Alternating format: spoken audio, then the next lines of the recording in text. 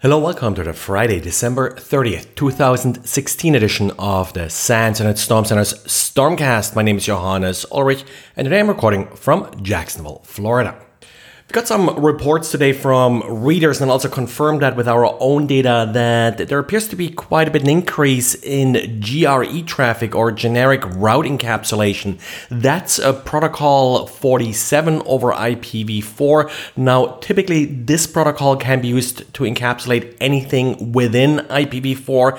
After this IP header, you then have sort of a short header with essentially just the Ethernet type of whatever comes next. In this case, the embedded payload is again another IPv4 packet that then carries a random UDP payload.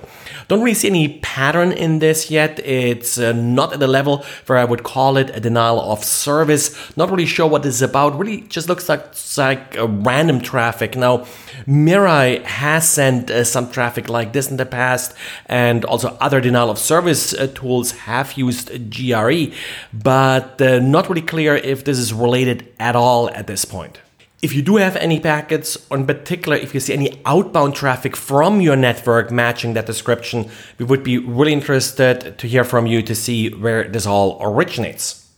And the US CERT today released a fairly detailed report about some of the hacking activity against US political parties last year.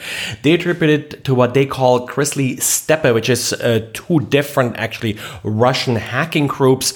The report is very detailed and nicely outlines many of the attack techniques that were used in this particular attack. So I do recommend that you read it. Don't get distracted by the politics around this. The report really has quite nice details about how these more advanced attacks work. Also, lots of indicators of compromise are being released with the report. Be a little bit careful with the IP addresses. Don't just blindly block all of these IP addresses. There may be some IP addresses in that list that are also useful. So they were just used as part of the attack, but are also used for other useful services.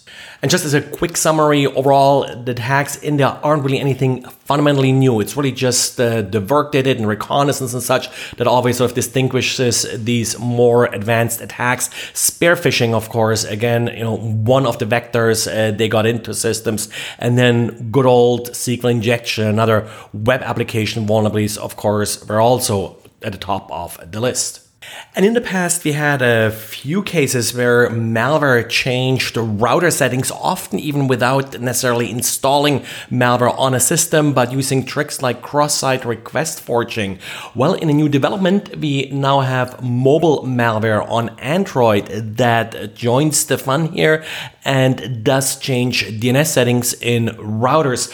This particular piece of malware was called Switcher. It infects Android devices that download infected software from unofficial app stores, of course, and then brute forces router passwords in order to change DNS settings.